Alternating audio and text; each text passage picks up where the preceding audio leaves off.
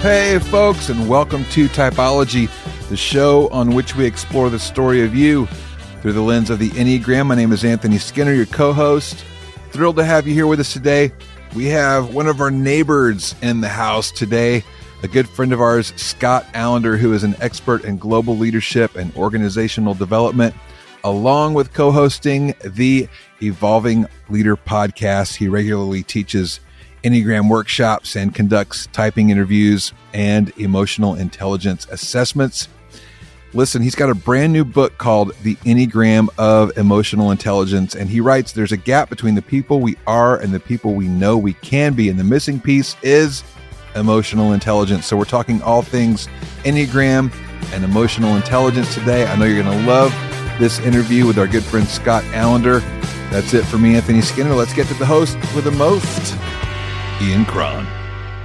Hey, Typology Tribe. Man, this is going to be a good one. We have Enneagram 3, Scott Allender, author of the new book, The Enneagram of Emotional Intelligence, A Journey to Personal and Professional Success. More importantly, Scott is an old and dear friend, and I'm thrilled to have you on the show, brother. I am thrilled to be here. It's so good to be back. Thank you. All right, let's rehearse for people our history. You go ahead and I'll add color. Okay. So, well, I think maybe several different people made introductions of us. I remember through 2 or 3 different friends reaching out to me and saying, you need to connect with Ian. I was with Ian at a retreat, and Ian's amazing. And I had read your book, of course, so I gladly took the introduction. And I think the first meeting we had was somewhere in Midtown in Nashville, and we had lunch. And then we went on to do a corporate workshop together for 2 days, and that was a blast. Yeah. And out of that came a friendship, and both personally and professionally, that has been really fun for the last 5 years.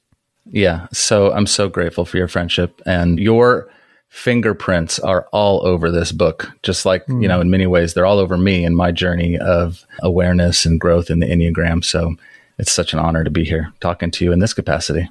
Well, it has really been fun to watch your trajectory. I'm so thrilled about this book. Everybody, I'm going to give myself a little props, but I wrote the foreword for this book, and that means it must be great, because I will say this. I get asked to write forewords several times a year, and I always say no, because they take so much time and energy and work, especially for someone who's a little bit of a perfectionist, neurotic around writing as I am. But for Scott, not just because he's a friend, but because this book is solid. The Enneagram of Emotional Intelligence, A Journey to Personal and Professional Success. We're going to get all into this. So let's have at it. All right. Yeah. Scott, you are a 3 on the Enneagram, but you are a counter-type self-pres 3. And I really want to focus in on that. Okay. I know that your journey to figuring this out was a little difficult. And then I want you to describe why this counter-type, the self-pres 3, is so different, and why it's so hard for people sometimes to identify as one. Yeah, it was a long journey to find my type. I think it took me, I don't even know, 6 months, 12 months of active study. At some point I thought maybe I was a 1, but that didn't quite feel right. I tried on 8 for a while, and everybody told me I wasn't an 8. But yeah, and I finally, a couple things happened in my life, and I write about one of them in the book, where I was overcome unexpectedly with an anxiety attack that led me down a road of recognizing that I was very disconnected from my own emotional experience. So when that happened, and I was driving about 75 miles down a freeway at the time that it happened, pulling off the road and thinking I was having some kind of cardiac event. And when I, long story short, got through that and recognized, oh man, this is anxiety. Why is this anxiety here? What is it that I'm actually feeling right now? What was I feeling before? And not being able to really connect with it. And then I was also part of a men's group with a friend of mine who's doing some work with men as part of his PhD program. And I was also struggling, the assignment in the room was, look at these feelings written on the wall and name your feeling. And you don't have to give any context for why you feel that, but just say what you're feeling. And I was the last one to go. I couldn't get there. And that set me on a journey of, why am I so disconnected from my feelings? And so I dove into Beatrice Chestnut's book, The Complete Enneagram. And when I finally got to the self-preservation 3 description, I was like, oh, wow, Okay, she's been living in my house somewhere. I didn't realize that. And what I learned about that is how even though 3s are at the center of the feeling triad, they're the most feeling type on the Enneagram. 4s have more access to feeling, but 3s are more feeling, like have more, they're at the center there. They also push away their feelings, of course, to accomplish, to achieve, to respond to the false story they carry that they have no worth other than what they do. And so they set about working really hard, especially self-preservation. 3s can work even harder than the other subtypes, trying to stay ahead of their own emotional experience because they often feel like their emotions didn't really matter, their identity didn't really matter, and their story as a young person. On top of that, what I learned is so most of the time when you hear 3s described, you hear the social 3, right? That's the go-to description of the 3. Mm-hmm. And so when I first learned about 3s, I put that aside as that's not possible. That's not me. I didn't even consider that. And it turns out, because all of these instincts, you have self-preservation, the one-to-one, and the social, they all show up as a kind of sequence in your type if you get into working with subtypes. So mine actually goes self-preservation, one-to-one, and I repress social. So I don't look very much like a social 3 at all. And the best way I can describe being self-preservation dominant, social repressed is always wanting to be invited to the party, but never wanting to go. Wow. Nice. I like that. And that self-pres 3, one of the things that makes that sort of the countertype expression is not original to me, but they're vain about not being vain. Yeah. Help people understand what that means. It means that once upon a time, I actually leased a BMW and I felt really uncomfortable for the entire 3 years. And I turned it back in and got a Ford Explorer. Yes. And that's why counter type 3s, the self-pres 3, they have the hardest time owning that they're 3s. Yeah. Like, because they're turned off by the social 3 expression. Yeah. So they're like, I couldn't possibly be a 3. I would be offended if someone said that I was a 3. But it's like, yeah, but your vanity is around your refusal to be vain or to think that you're vain. And so that kind of thing, like what you're describing with that car thing. And, for example, I could get in trouble for this, but the stereotype of Mormons sometimes, upright, good citizens, not frugal, but, like go to church. Or, there is a kind of countertype 3 quality there because there's like this also, there's a lot of, drivenness, ambition in that community. And, this is something actually, by the way, a countertype 3 Mormon told me. So I feel sort of free to articulate this, that there's a vanity around not being vain in that community sometimes. So anyway. Yeah, it's this alchemy kind of still wanting to look good like a 3 does, but also wanting to actually be good. Right. So that's kind of why I danced around 1 for a second, because of the ethics and the sort of that kind of approach, so it can look like that. Don't you think a countertype 3 can also sometimes, maybe it might identify themselves as a healthy 6? Yeah. Yeah. There's a lot more, hence the anxiety experience. There's a lot more, I think for all 9 types that are dominant in self-preservation, there's a little more fear there. And certainly as a 3 who has a connected line to 6, so there's already that kind of flow of energy that kind of happens. The self-preservation can look a little 6-like. Yeah, I didn't mention that earlier, but I did pause on 6 for a second as well when I was considering my type. Yeah.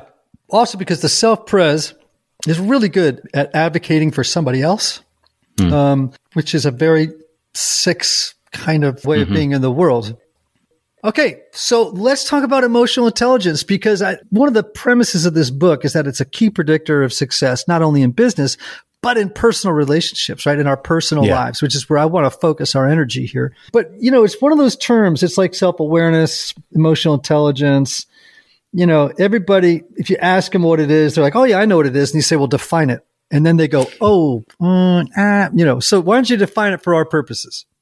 Yeah, well, it's generally defined as our ability to manage our own emotions and understand the emotions of people around us. And at a high level, you'll see, you may have even seen a quadrant model where you see sort of in one box it's self-awareness, then the other box is self-management, and then awareness of others and relationship management. If you zoom in a little closer, you get into some of the facets which includes factors such as self-regulation and motivation and empathy and social skills. And for the work that I do, I got certified several years back using a tool called EQI 2.0. And that system looks at self-perception. How do I perceive myself? What is it I see when I look at myself? Self-expression, which is inextricably linked to how I perceive myself. Interpersonal relationship health, how I approach all of that. Decision-making, how my emotions impact my health of my decisions, and as well as how I deal with stress. And so the crux of this book looks in the middle section, it's 5 chapters, on one chapter on each of those, looking at all 9 types and how they tend to show up to those attributes when they're healthy and when they're not as aware or healthy. So if you can answer those questions in your type or are on a path to being able to answer those questions, to the degree that you're successful, you're developing emotional intelligence. Is that a fair way to say it? Yeah. Now, what I'm after in this conversation, the conversation that's the book. So working with this system for a long time, talking with other emotional intelligence coaches, talking to my coaching clients, really good system, really good framework overall, but lasting results don't usually happen, meaning people go through an inventory. It's a you according to you report. So you fill out all these things and it spits out a result for you. And in my experience, 97% of the time, people are not surprised by anything they see. They know all this stuff already, right? They know where they've got self-perception problems. They know how they deal with stress or don't deal with stress very well. So what I'm trying to do in this work is get at emotional intelligence from a slightly different angle, which is to say, from an Enneagram perspective, we have these personalities. We have which is our type. And that is in many ways a mask that we hold up to the world and to ourselves as a way to have gotten our needs met as a young person, to defend against the things that scare us or were threatening to us. And that mask gets really rigid. And that's why we over-identify with one of the 9 types, as I know you've covered much more eloquently on many of your shows. But when we sit down and talk about developing emotional intelligence, what ends up happening is we try to make adjustments to the mask. And so we start, okay, I need more of that. I need more optimism. Cool. I need a different color hue on the mask. Okay, great. More eyeliner, a different kind of facial expression. I will work on it. And you can make slightly iterative changes, and then a pandemic happens, or some kind of job stress, or a family crisis, or even something much smaller than that. And we tend to revert right back to default setting approach to life because that's our conditioning. And so I think, because research shows that self-awareness isn't happening the way it should. Let me back up. We know, based on tons of research, that emotional intelligence is more important than IQ or many other things when it comes to our personal and professional success and well-being and happiness. The cornerstone of that is self-awareness. And as I've heard you say on this show, and I think we've discussed it over coffee in the past, only 13 to 15% of people are actually self-aware, and that the more self-aware somebody thinks they are, the opposite is likely true. So we've got a problem we have to solve. So what I am suggesting is that we've got to get underneath the mask, that put self-awareness aside for a minute. We need self-discovery. We need to reclaim the lost parts of our story, of ourselves, the things we put away because they didn't feel safe to have, and seek healing. You know, people that are pursuing healing in their lives don't usually have to sit down with an emotional intelligence coach to figure out all the ways that they're not doing something right or doing too much of something. I think healing and wholeness are inextricably linked to emotional intelligence. I love what you're saying about lost parts of ourselves. There's a couple of therapists, obviously, that I'm thinking of who that is their premise. And also theologians. I mean, one in particular I'm thinking of, Merton, certainly felt that way. And I think I want to talk about that, the lost parts of ourselves, the healing journey, because I know, like, one question I've often asked my clients is, what has always been true of you? Like, what has always been true? You know, when someone tells me, I'm just sort of lost, I don't know what I've got. Well, what has always been true of you? Who did you, maybe I might put it this way, is who is the person that you had to become in order to make your way in the world? And who is the person you had to leave behind in order to become that person? Now, it takes a pretty self-reflective type. Fours are great with that question, Two's pretty good at that question, but a bunch of others, some are going to have a lot more trouble with a question like that. However, I do think, and Jung would say these lost parts end up in our shadow, for example. So talk to me about that. Talk to me about the lost parts. Tell me about each, maybe a couple of the types' journeys toward recovering the lost parts. Yeah. Well, I think there's so much here, because so much of what motivates each type is in their dealing with a core fear. So we talk a lot about behaviors of certain types, what you might typically see. We talk even about desires and motivations, and we talk about the fears somewhat, but so much of what fuels all of that is this fear, this story. And so, for one's being wrong or bad in some way, and two's fear being unwanted or unneeded, and three's fear being worthless, and, we can go around, four's fear being insignificant. And so that fuels the strategy. And so much of what has to happen for recovering the lost parts is facing the fear. Doing that means you're going to have to welcome a little bit of suffering. You can suffer from either being engulfed in the emotional vice or the passion of your type, or we can suffer toward healing. And a bit of suffering is required, because there's a passage from Dr. James Hollis, a psychologist that I know you've read a lot of his stuff as well. He said, "No freedom is possible, no authentic choice where consciousness is lacking. Paradoxically, consciousness usually only comes from the experience of suffering. And the suffering is why we often elect to remain in the constructive yet familiar old shoes. But the psyche is never silent, and suffering is the first clue that something is soliciting our attention and seeking healing." So what is it about our fear? What is it about the suffering that we feel when we face that fear, when we face that story, that's trying to get our attention? Yeah. And you described your panic episode in the car. I can also, which is the soul's way of summoning us to a new journey. Yeah. And we can choose to medicate that. We can choose to walk away from it. And listen, I'm not saying that there are times when we have particular issues or things happening that don't require some kind of psychopharmacological intervention.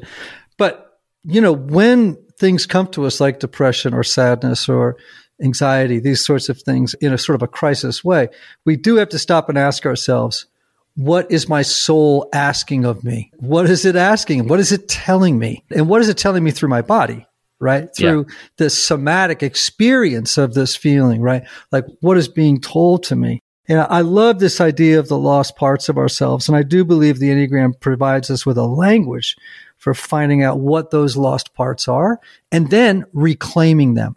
Because if it's not enough to know what the lost parts are, we have to go back and reclaim the exiles, those parts of ourselves that were thrust into darkness out of conscious awareness and brought back into light and celebrated. You're smiling. Why? I just want to listen to more. This is so beautifully articulated. I love it. You don't want to hear more, man. I'll just go on and on. Well, I'm glad you brought up the somatic part. The future is a hefty responsibility and not one that we take lightly. But then taking things lightly has never been what Hefty is about. That's why we've created the Hefty Renew program that turns hard-to-recycle plastics into valuable resources like park benches and building materials. To participate, simply fill up an orange Hefty Renew bag with accepted items, tie it up, and drop it in with your regular recycling. That's it. It's that easy. It's time to rethink recycling with Renew. Particular valued resources may vary by geography. More info available at heftyrenew.com. Because I do put a big emphasis on that. When we talk about emotions, we might get myopically focused on emotions without understanding why we have emotions to begin with. So what the Enneagram does also reveal for us very clearly is that there are three intelligences, or sort of three ways that we sort of take in reality and make decisions in our lives. And that's the body, right? Types 8, 9, and 1 representing the body, of course. 2s, 3s, and 4s representing the feeling center, and 5, 6, and 7 representing the head. Now, wherever we are as an Enneagram type, we are overusing one of those intelligences and underusing the others. And there's a sequence to them.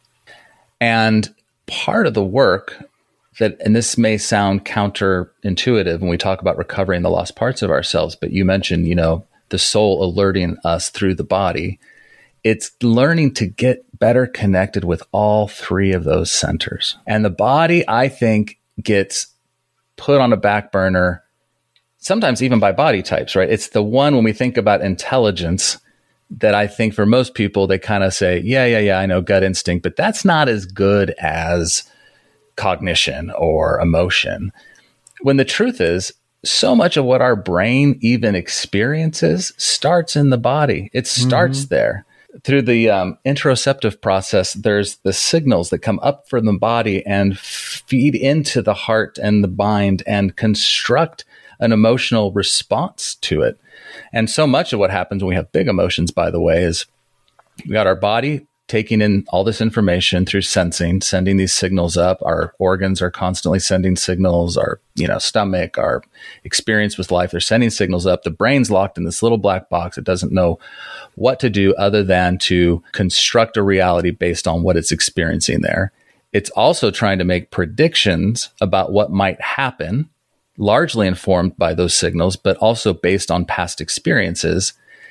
And when there's a disconnect between those two things, that's often when we experience unexpected emotions, and then we're not sure how to make sense of things. So part of what this book is inviting us to do is to reconnect with all three of those and learn to get curious and question what's going on so we can bring alignment. So a big feeling might not have anything to do with emotion. It might have to do with hunger, right? It could be something totally unrelated, or it could be our brain making a prediction based on a past traumatic experience that's not true here, and it's creating a big emotional response. And that's not just for 4s or for 2s or for 3s.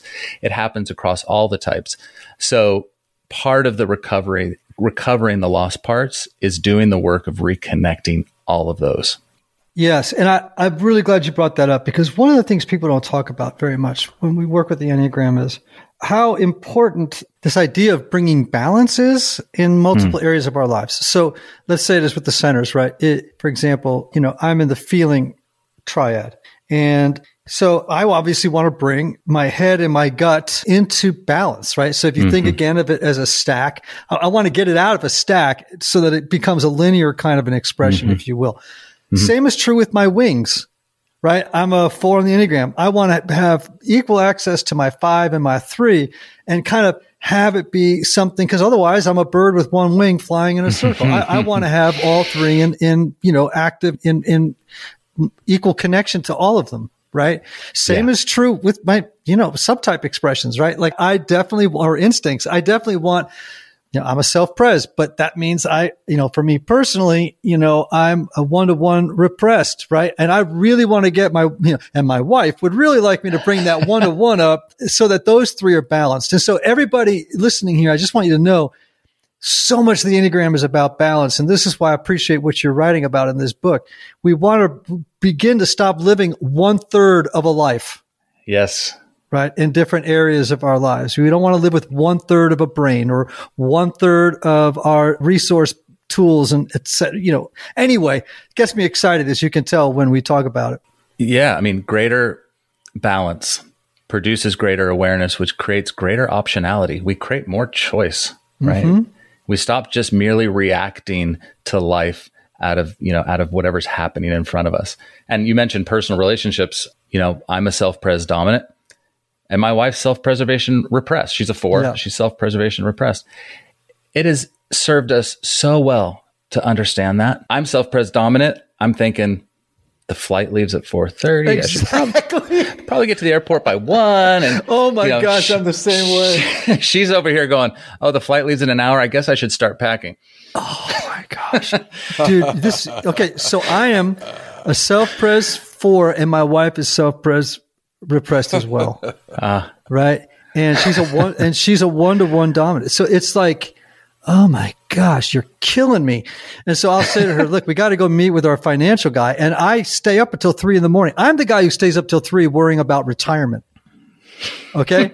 She's not thinking about our retirement position. No. You know what I mean? Yeah. She's thinking about, where are we going to go to dinner together where we can talk? And, and I'm like, what? Yeah. Understanding I don't know, our the money for priorities. dinner. How do you know we can afford dinner? Exactly. I'm panicked about money for dinner right now. It's a bit of a nightmare.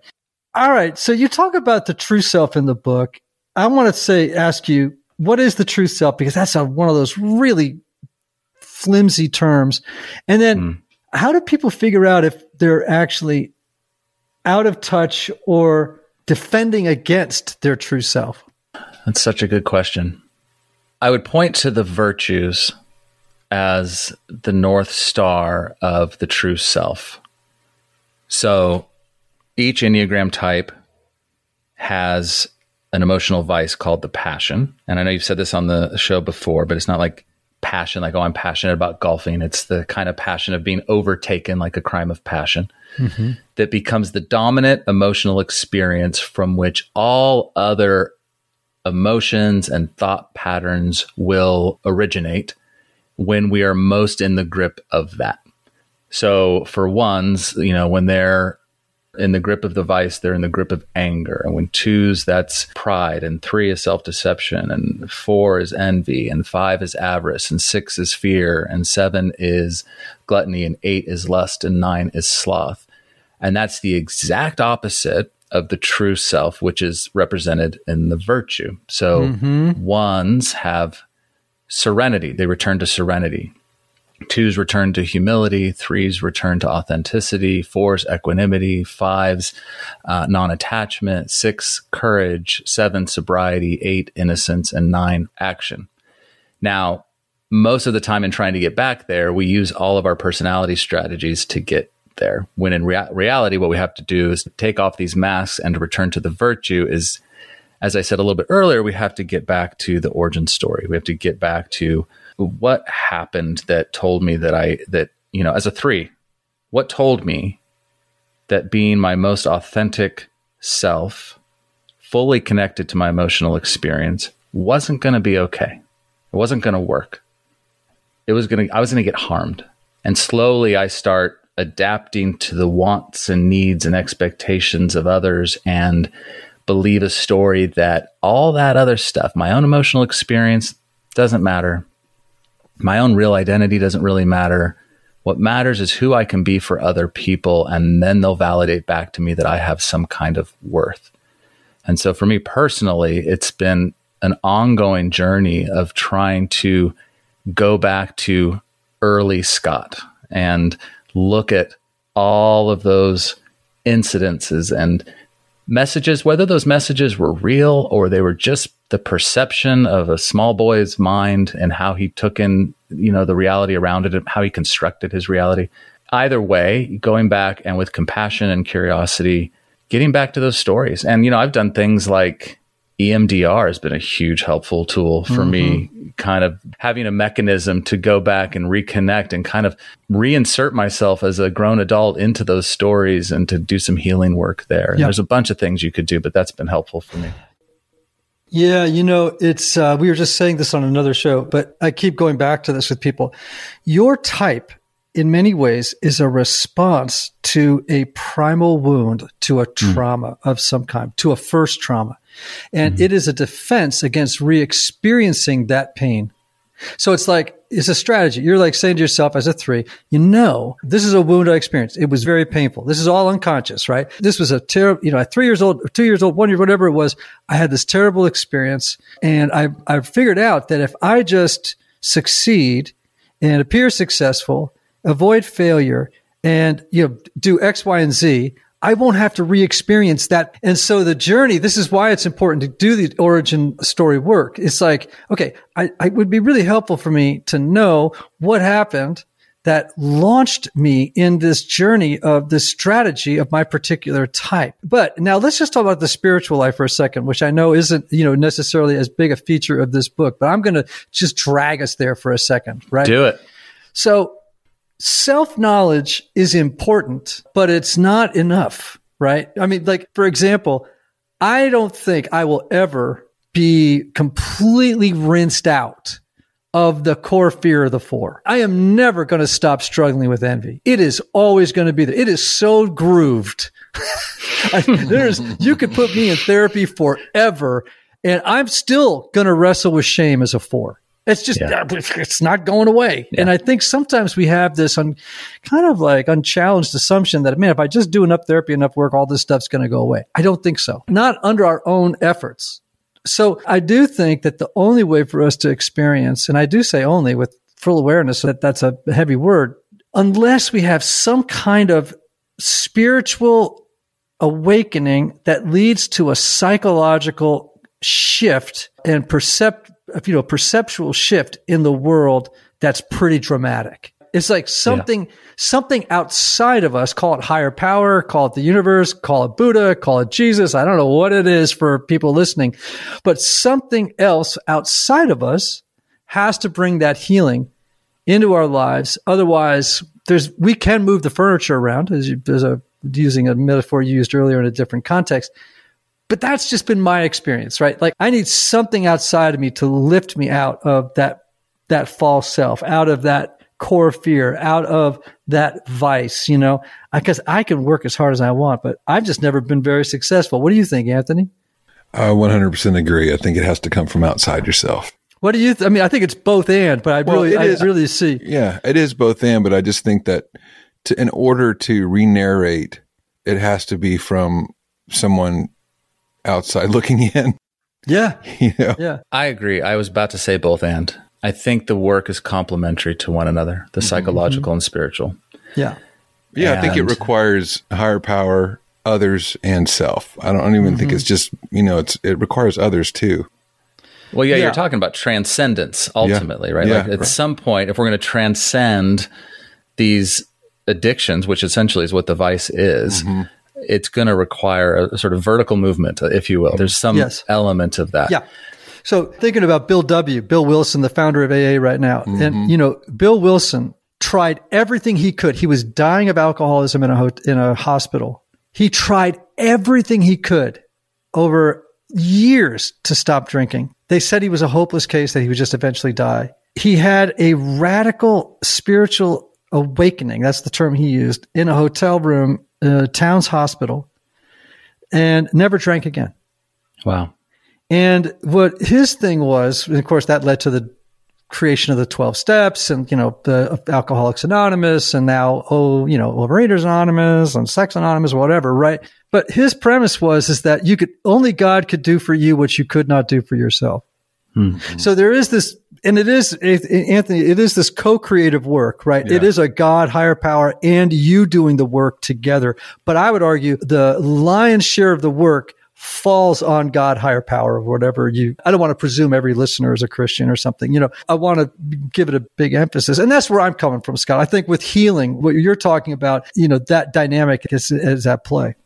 I completely agree. I make a point, though, to say, and you had a guest on the show the other day that made the same point is, beware of spiritual bypassing. Yes. Right? Like, don't try to jump to the vertical at the expense of the horizontal, in other words, right? Like, do the work. Sometimes, the spiritual healing you're going to get is going through the difficult, right? Confront that suffering we talked about, that sort of deep psychological wounding work.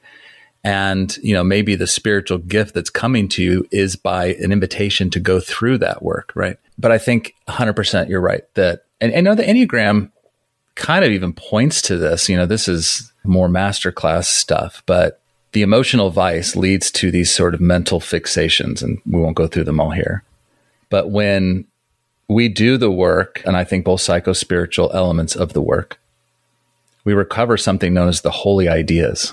And our minds now are set on a much higher plane of thinking and perceiving reality for a closer glimpse of what it really is. Ones begin to see a holy perfection, and twos understand that there's a holy will at work in the universe, and that it's not up to them to have to go play God and, solve everybody's problems. And threes rest in holy hope and holy law, that all things are unfolding according to a plan. And you can go through all the types. So I think the very nature of this system points to, you can't avoid the spirit. If you try to avoid the spiritual, you won't get all you need out of this process.